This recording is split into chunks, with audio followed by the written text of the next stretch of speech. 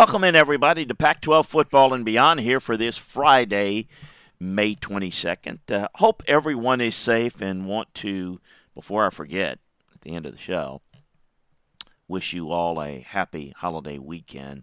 Kind of got lost in the fact that forgetting that it was Memorial Day weekend is next Monday is June 1st, so it comes a little bit earlier than normal Memorial Day, or it just creeped up on me a little bit quicker, I guess is what I'm trying to say this year. So have a great and safe weekend, and good news, obviously, football fans, as we're getting closer and closer towards getting players back to facilities.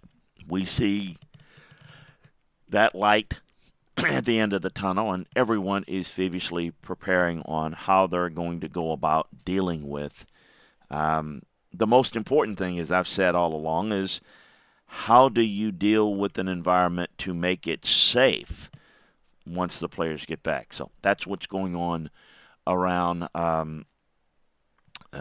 that issue with the players returning. Got a couple of things we're going to get to on the national side and then get into a recap of the Pac-12. New leadership at UCLA. We're going to talk a little bit about really the football program, but obviously the big picture with the new athletic director. What does it mean? What can they do to, obviously with UCLA being a long tradition basketball school, how can you possibly parlay that into at least better production in the football program than they have in the past? So we're going to get to all of that today. A couple of reminders, as we always like to do at the top. Thank our great folks from 401k Generation that bring you this podcast each and every day. They are doing such a wonderful job in this time of this pandemic, but they do it all year round. They understand the financial market. They understand how to help you protect your financial goals. I always say, what should be the role of a money manager, a financial planner? It should be to listen, learn what your goals are, and get a good feel for how you want to achieve those goals and what the plan is, and help you with that plan. And go from there to allow you to create that financial security, make sure that you're on track to your financial goals. And so reach out to them today. They are licensed in all 50 states. And no obligation phone call or text, but they can certainly help you get a feel for where you are, where you want to be, and make those things merge together. 1-866-998-5879. That's 1-866-998-5879 is the number to reach them. I also want to remind you that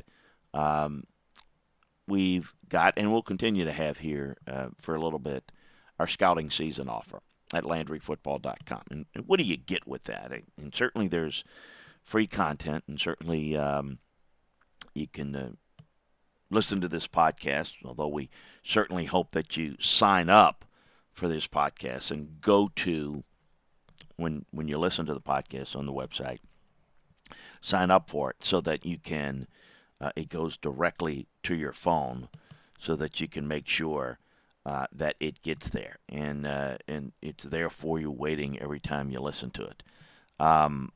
You want to make sure that that you do that, and I think that that's really important to have it come to your phone each and every day. Want to make sure that you understand that LandryFootball.com is a way that we can kind of peel back the curtain and give you insights into the pro game, into the college game, so that you can get a better feel from a personnel side, from a coaching side, of what's going on in the pro game and the college game.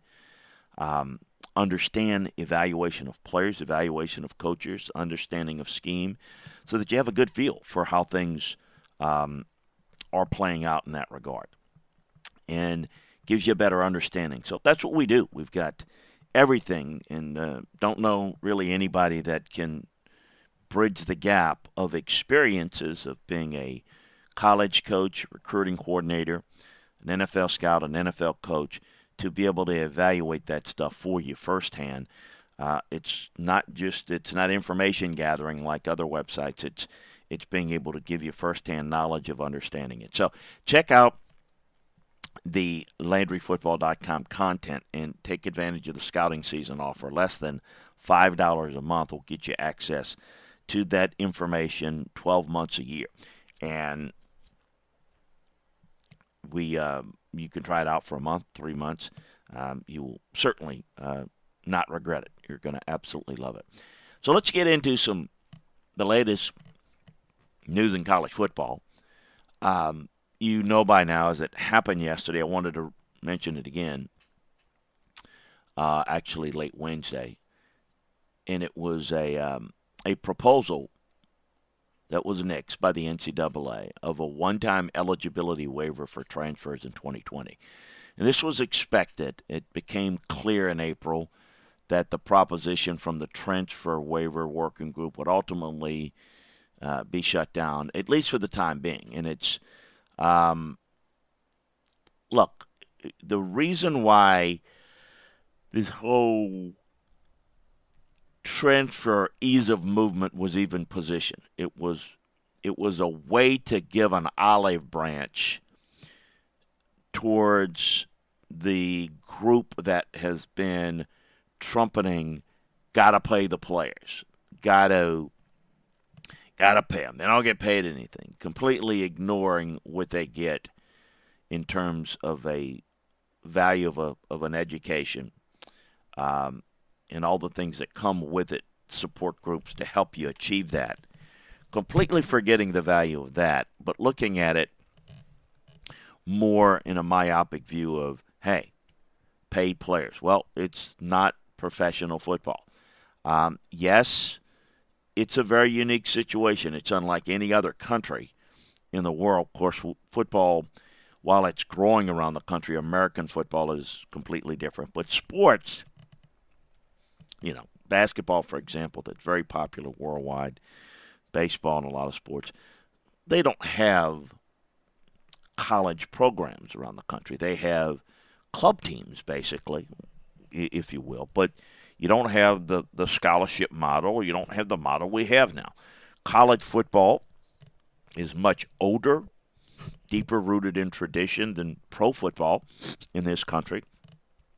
And there's probably more passion, I think there's definitely more passion, in the support of a college program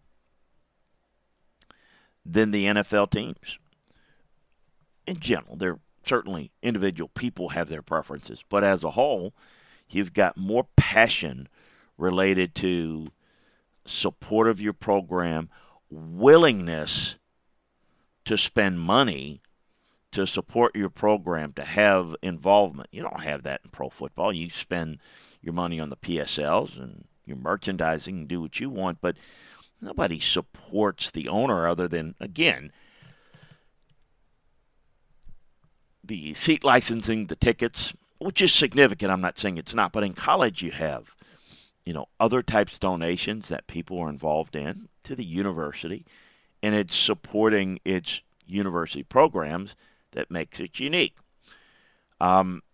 It is a unique model worldwide, in that it also happens to be for football the farm system, if you will.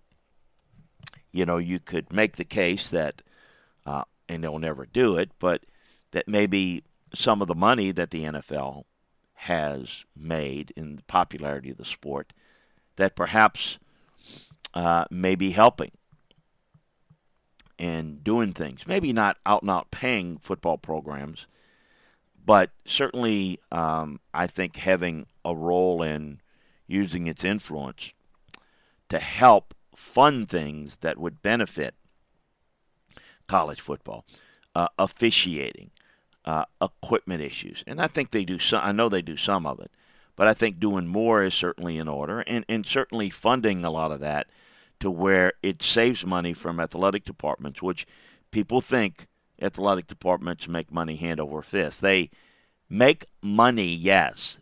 They have large expenses for athletic programs that make no money, however. So the balance sheet doesn't add up like it does in pro football. Yet there's this scream to pay players.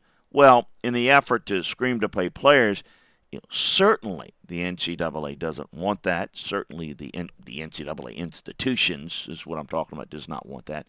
So they came out, well, look, we'll give you the bone of you can go and transfer anytime you want, and threw that out.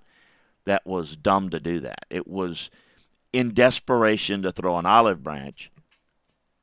The worst scenario was it was on the docket. It's been pushed back mainly due to the pandemic. Everything has. But what it has done is put this whole chaotic, disastrous, a player can transfer anytime he wants to for any reason and go, some people support that. I have been around the game long enough to not support it because I understand the repercussions negatively to such a thing, where others look at it and on the surface, without really knowing what the hell goes on, think, hey, nothing wrong with that. And then when stuff happens, hey, well, man, you can't have that happen. Well, that's, again, part of understanding what the hell goes on in this process. Players are recruited and are told how great they are. And then there becomes an environment, if they're not as successful, maybe they were successful in high school off of talent. Now they got to work hard, be more disciplined. Don't you have to be? People think it's going to college. You've got to be more of a self-starter. You don't have people in high school like you have in high school. Your parents that have got their thumb on you, your teachers that have got their thumb on you at the junior high, high school level, grade school level. They're training you how to be diligent and to learn how to study, to learn how to take notes, to learn how to be a self-starter. They're teaching you how to do it. You go to college, anyone that's done that, been a part of that, that's listening, knows you're on your own. You better get it done. And if you don't know how to get it done, there are resources to help you do a better job, to maybe bridge the gap. Maybe if you didn't have a great high school experience or below, you can maybe improve that. And a lot of student athletes didn't have that great experience. But you better learn and you better grow with it. And if you don't, and you don't become a self-starter in the books, if you don't become a self-starter preparing to be a good football player, you're not going to be successful. So you may be Johnny Five-Star, and you don't amount to a hill of beans because you don't work at it. Well, what's the answer? Learning how to prepare better, spend more time doing things that you need to be doing. That's what should be the case. And often it's the case of, it's not working out. Coach doesn't like me, not fair. I want to go somewhere else. So, it's from 10 in the morning to 2 in the afternoon. They want to transfer here. They want to go somewhere else. The next day they want to come back. And I've been a part of this my entire career.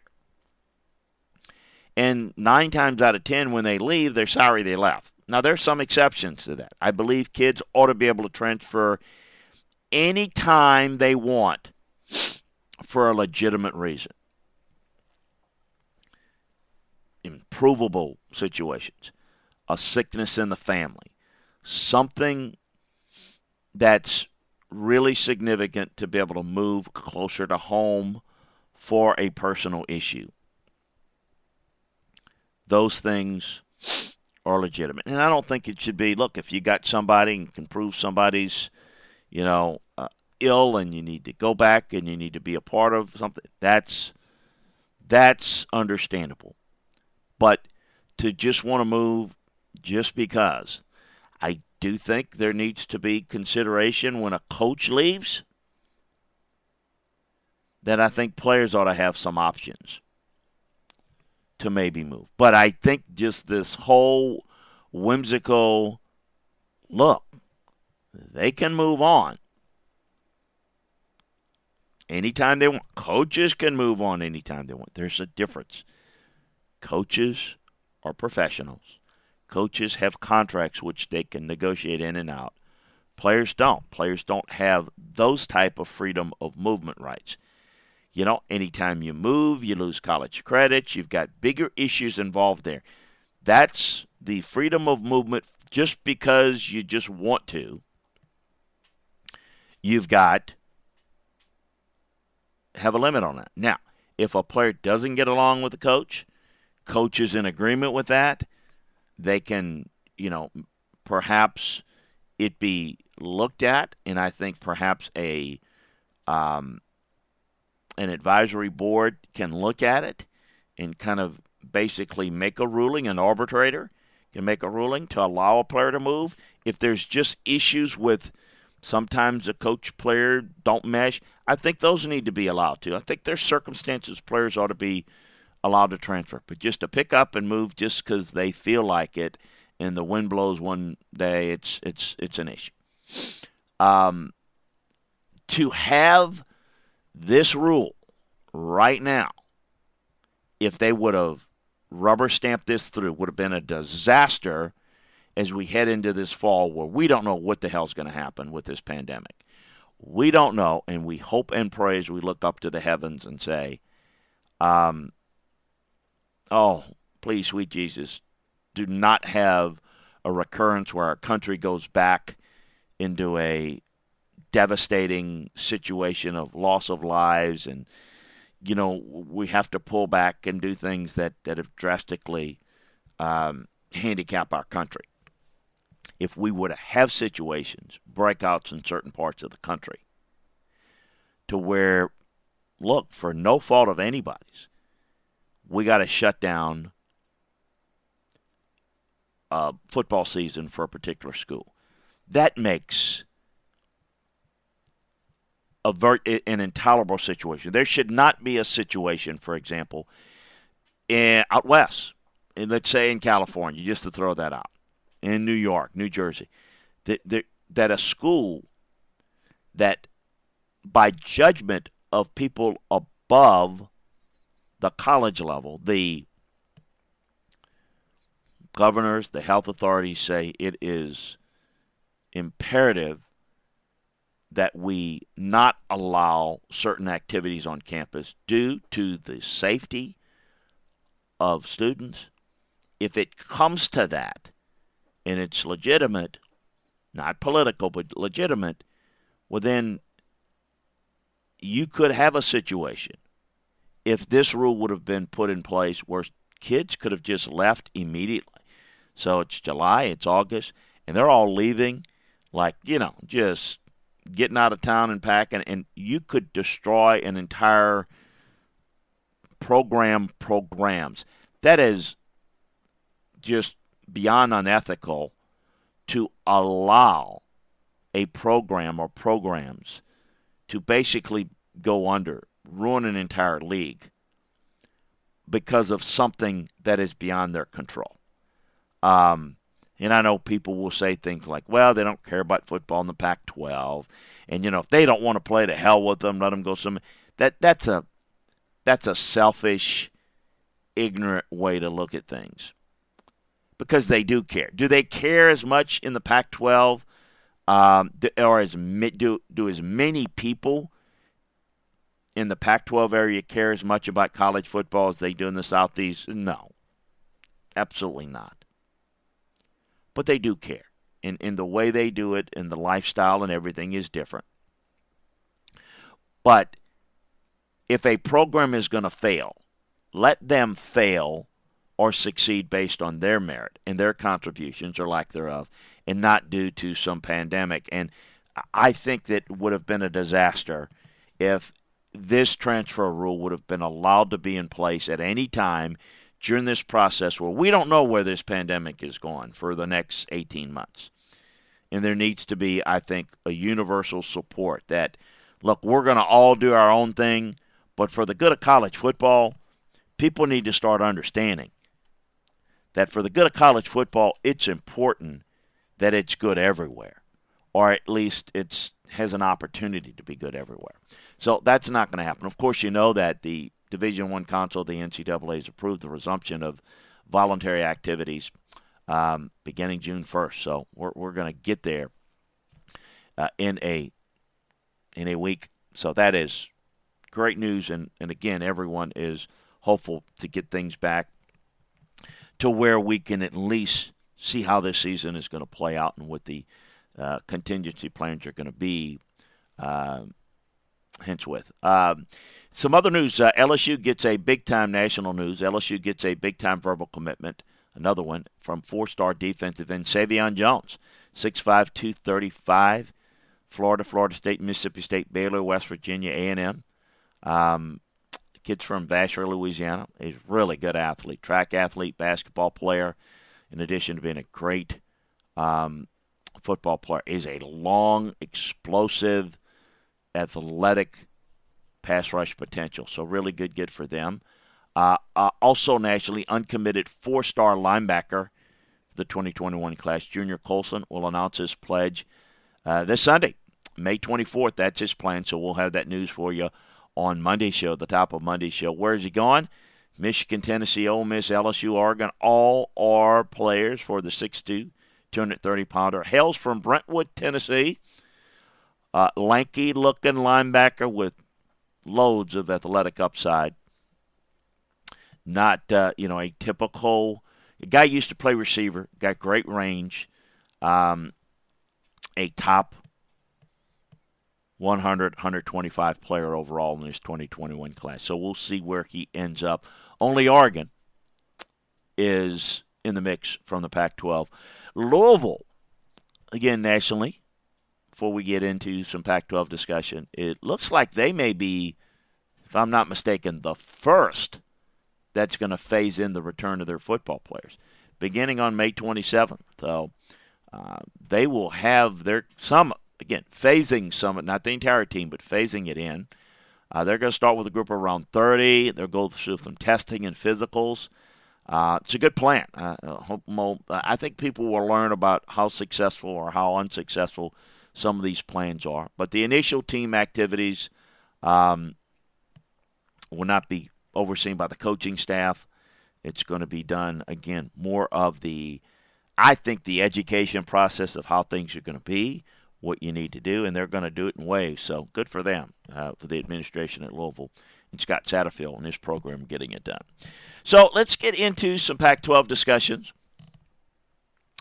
today. I want to start a little bit with UCLA. Where are they? Martin Jarmond is coming over from Boston College. Obviously has a background at the school. Certainly been a good athletic administrator and worked his way up. Dan Guerrero, of course, is retiring, serving 18 years as athletic director for UCLA. And there's a huge deficit in the program. How much of that's due to lack of vision, lack of leadership of Dan Guerrero? I don't know. Not really fair without being in that building every day to know. I know that certain programs have things that they can really sell. UCLA is the most applied to school in the country. More people try to get into UCLA than any school in the country, students around the world.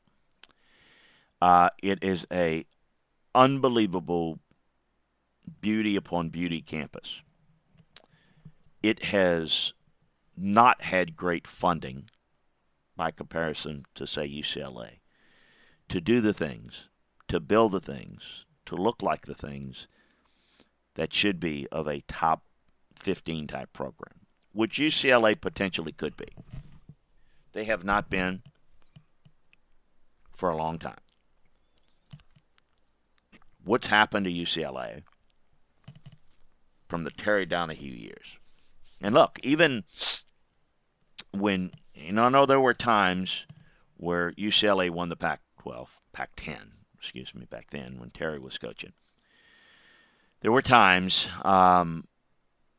where maybe USC wasn't their best, but there was no Oregon. There were programs that had success at times. Frank Kush had success at Arizona State, really, in the WAC, and then coming over to the Pac-12. But what you had out west was, a lot of dormant programs until Phil Knight got involved at Oregon. You didn't have that. They had their success, and they've had good players go through Oregon over the years, but it's been only recent that they've put forth the type of resources. Stanford, believe it or not, has had success in periods in time that were really, really good, and they certainly have improved some things in fundraising. But as a whole, the Pac-12, and certainly specifically UCLA, from the times when it was the 70s and the 80s, where college football was not about tremendous facilities and great resources. That's what really, the population base in the Deep South, Southeast, grew the popularity of the sport. A lot of folks, they spent a lot of money going to games and all those things, and then the growth of the sport on television really start, and the money at the gate, and the investments into your school led to some big-time facilities at some places. Nebraska had great facilities, was probably the first one to have the really great facilities. And then it started to go into the South because of the money. Well, the Pac-12 has been a couple of generations behind in terms of facilities. And they're just trying to get to where they're relevant, certainly not competitive with facilities in the SEC. And I've been to all of them. So people say, I love my place. I get it. There are a lot of places that are doing a lot of good things in the Pac-12 with their facilities. It's just not, when you go to those places, you go to a place in the SEC, you see a world of difference. You see, and what that says to recruits is one cares a lot more about football than the other. Whether it's real or not, that's the perception. And I think there's reality with that perception. But what UCLA has not been able to do is grow into the modern era as quickly as they have needed to. And that's led to, hires that may be more of, okay, let's find a fit, let's find a financial fit. And it's maybe not hired some of the best folks they could have. UCLA could be a job that, I can remember back when Gary Barnett was the hot coach. Gary Barnett was at Northwestern, and he had done wonderful things there and took Northwestern to the Rose Bowl. He was the apple of everybody's eye. UCLA came at him, and now he turned them down.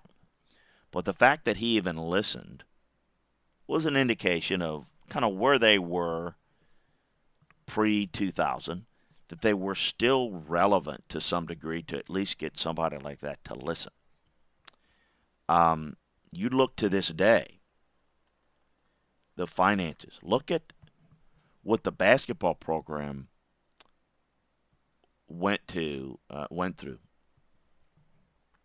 to hire their basketball coach, and the folks that turned them down. The last couple of hires, it's been, people that just haven't been that good. Certainly Ben Howland had great success at Pitt and really did a good job at UCLA basketball-wise. I don't want to get into that, but did some good things, but wasn't good enough yet. You know, look at what's happened since. It's not been the best. You know, it's not like that's the place that you want to go. That, hey, stop. UCLA's open. You know, it is not what Kentucky or Kansas or Duke or North Carolina. It doesn't resonate like that anymore, even though it's had that success. That's important because that's what UCLA's been known for, more than football. So you take the football issues, and there are even more hurdles there than with basketball. And it's led to some hires and assistant coaching hires, head coaching hires that haven't been quite as good.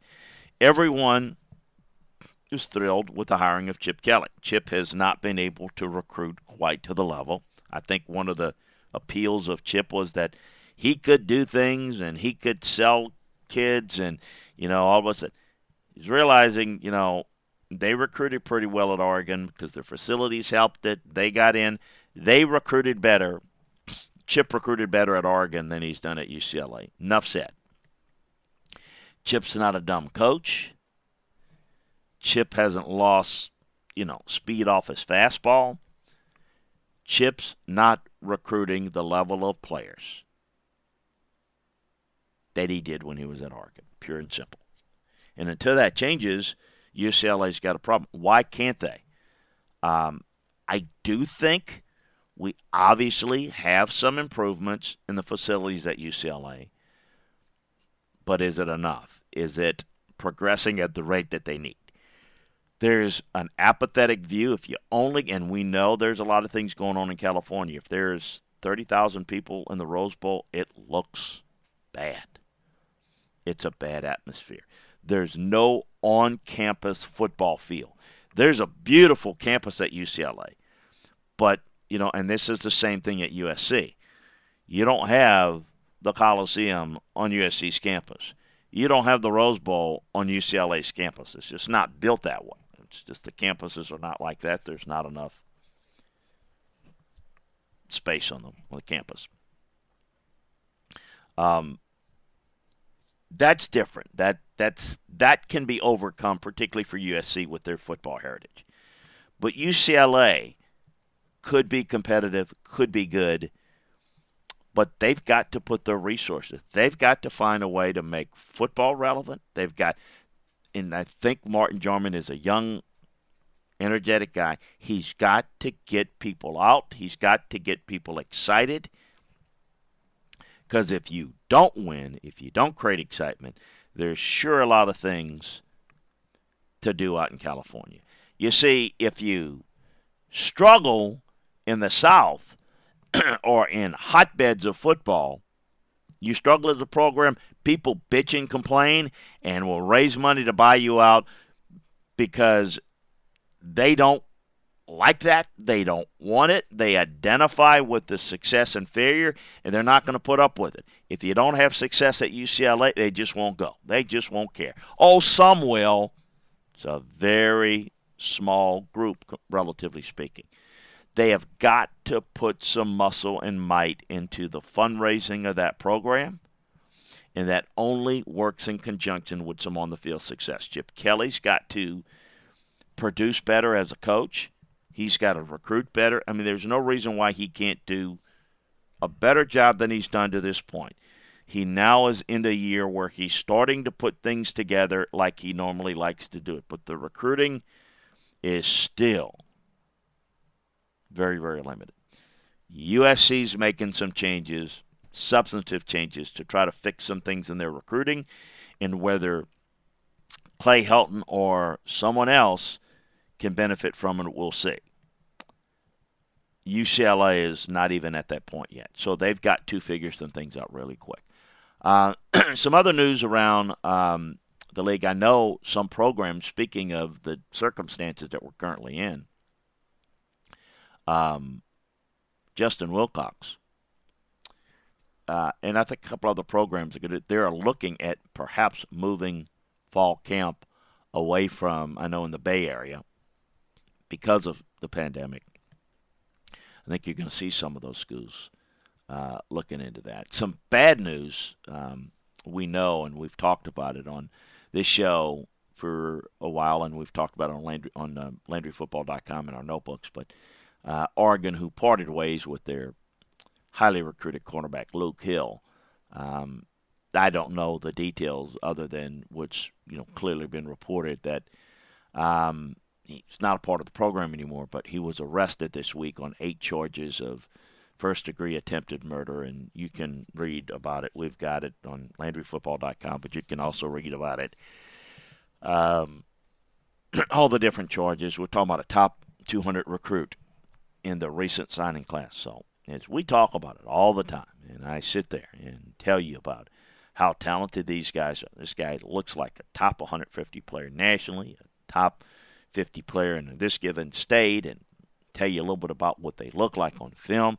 It's all fine and good. And they're considered, we don't grade players on 5, 4, 3 stars, but we identify them that way for you because we know that's how you follow them. We tell you about how good they are and what they can do. That's all fine and good. But if you end up with guys that don't have personal character or football character, they don't have even work ethic, there are a lot of those guys that die on the vine, football-wise. It's a tragic, tragic situation. Some transfer news around the league. Houston tackle Jarrett Williams, who I think can be a plug-and-play guy, a true college free agent, 6'7", 308. He is considering a number of schools, including USC. I know Miami, Florida State, Baylor, Ole Miss, the others.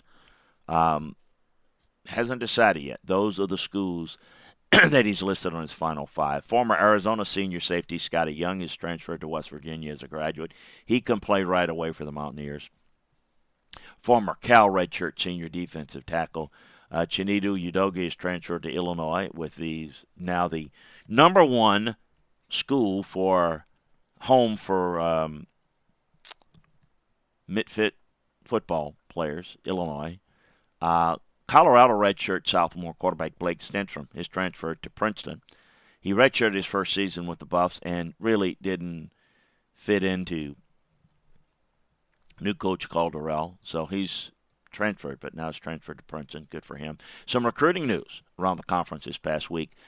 Uncommitted 4-star defensive back Jalen Davies has a top 4 list that includes heavy Pac-12. Arizona State, USC, Oregon, also got Ohio State in it. He took Alabama, Texas, and then 2 Pac-12 schools, Washington, UCLA. See what I mean? From the list that he put out near March. UCLA did make the cut. Neither did Washington. Oregon were absent when the previous list.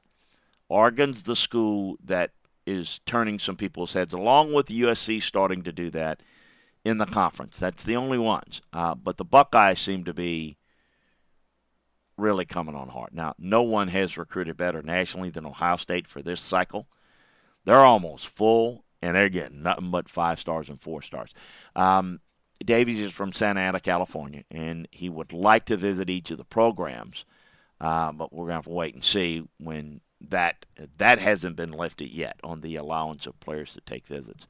But we'll keep you up to date on where that's progressing. And then uncommitted 4-star guard Josh Simmons is planning on taking visits as well. Was once an Oregon commitment from January, but the La Mesa, California native is going to be exercising a little bit of patience. He's going to be looking at USC, UCLA, Washington, along with Oregon. So there are 4 Pac-12 schools still in it, but Kentucky, Oklahoma, Michigan, or some other schools outside the Pac-12 he's looking at. He is a top 275 overall prospect in this 2021 class. Stanford this week received the verbal from 3-star safety Josh Moore, 6'2", 200, a kid that looked at a lot of academic schools, fits right in the mold of Stanford. Northwestern, Duke, Notre Dame, Syracuse, Boston College, the other schools that were in it for the Atlanta native.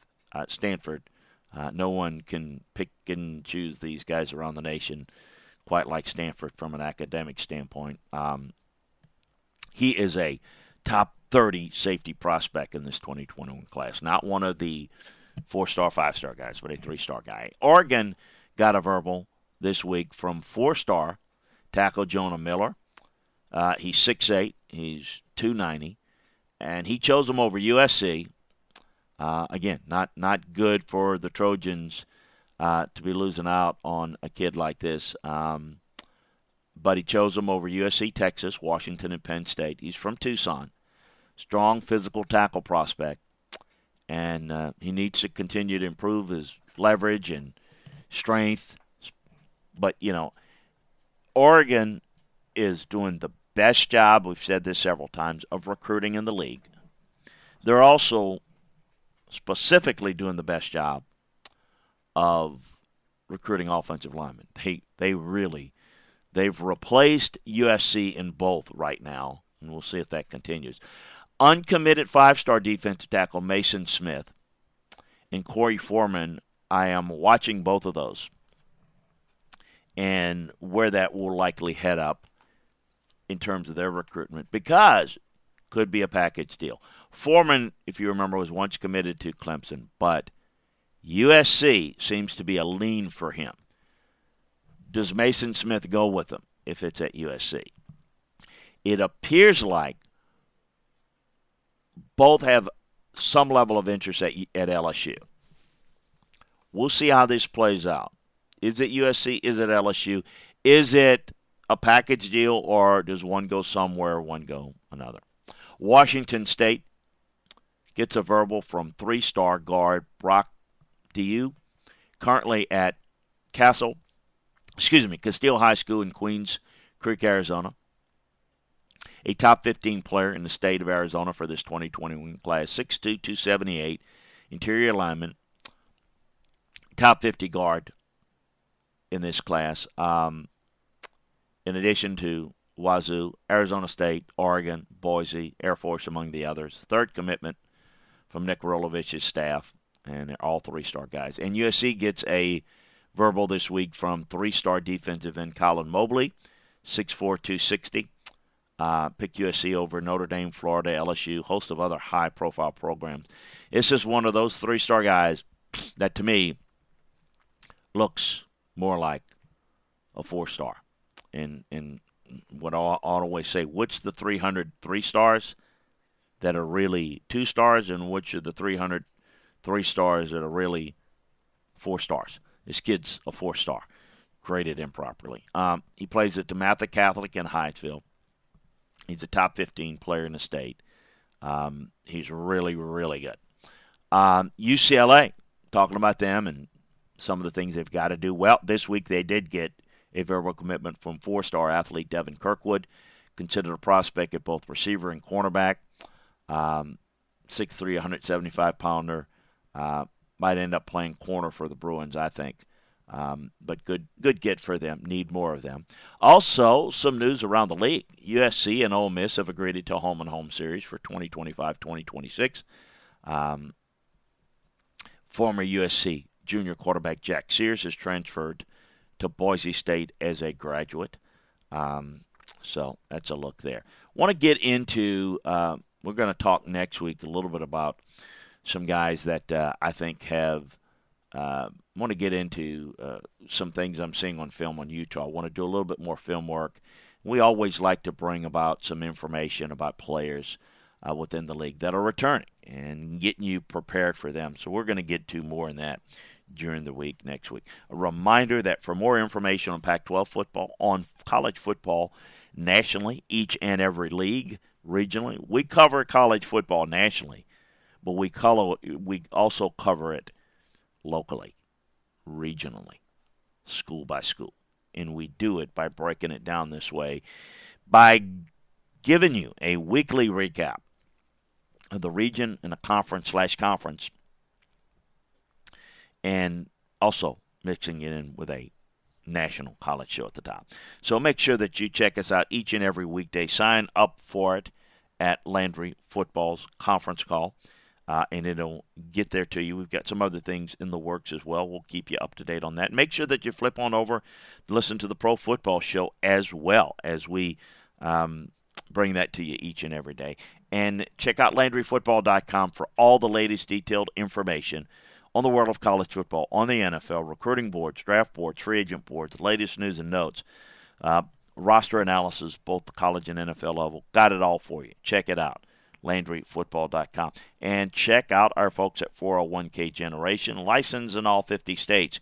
You can reach them at 1-866-998-5879. Have a great holiday weekend. We're going to have the show for you on Monday, including a weekly recap of the SEC. There'll be things going on, so we'll drop it for you. Maybe if you get a chance to listen to it Monday, great. If not, whenever, it'll be there for you. Have a great holiday weekend, everybody. Talk to you over on the pro side. We'll talk to you next week.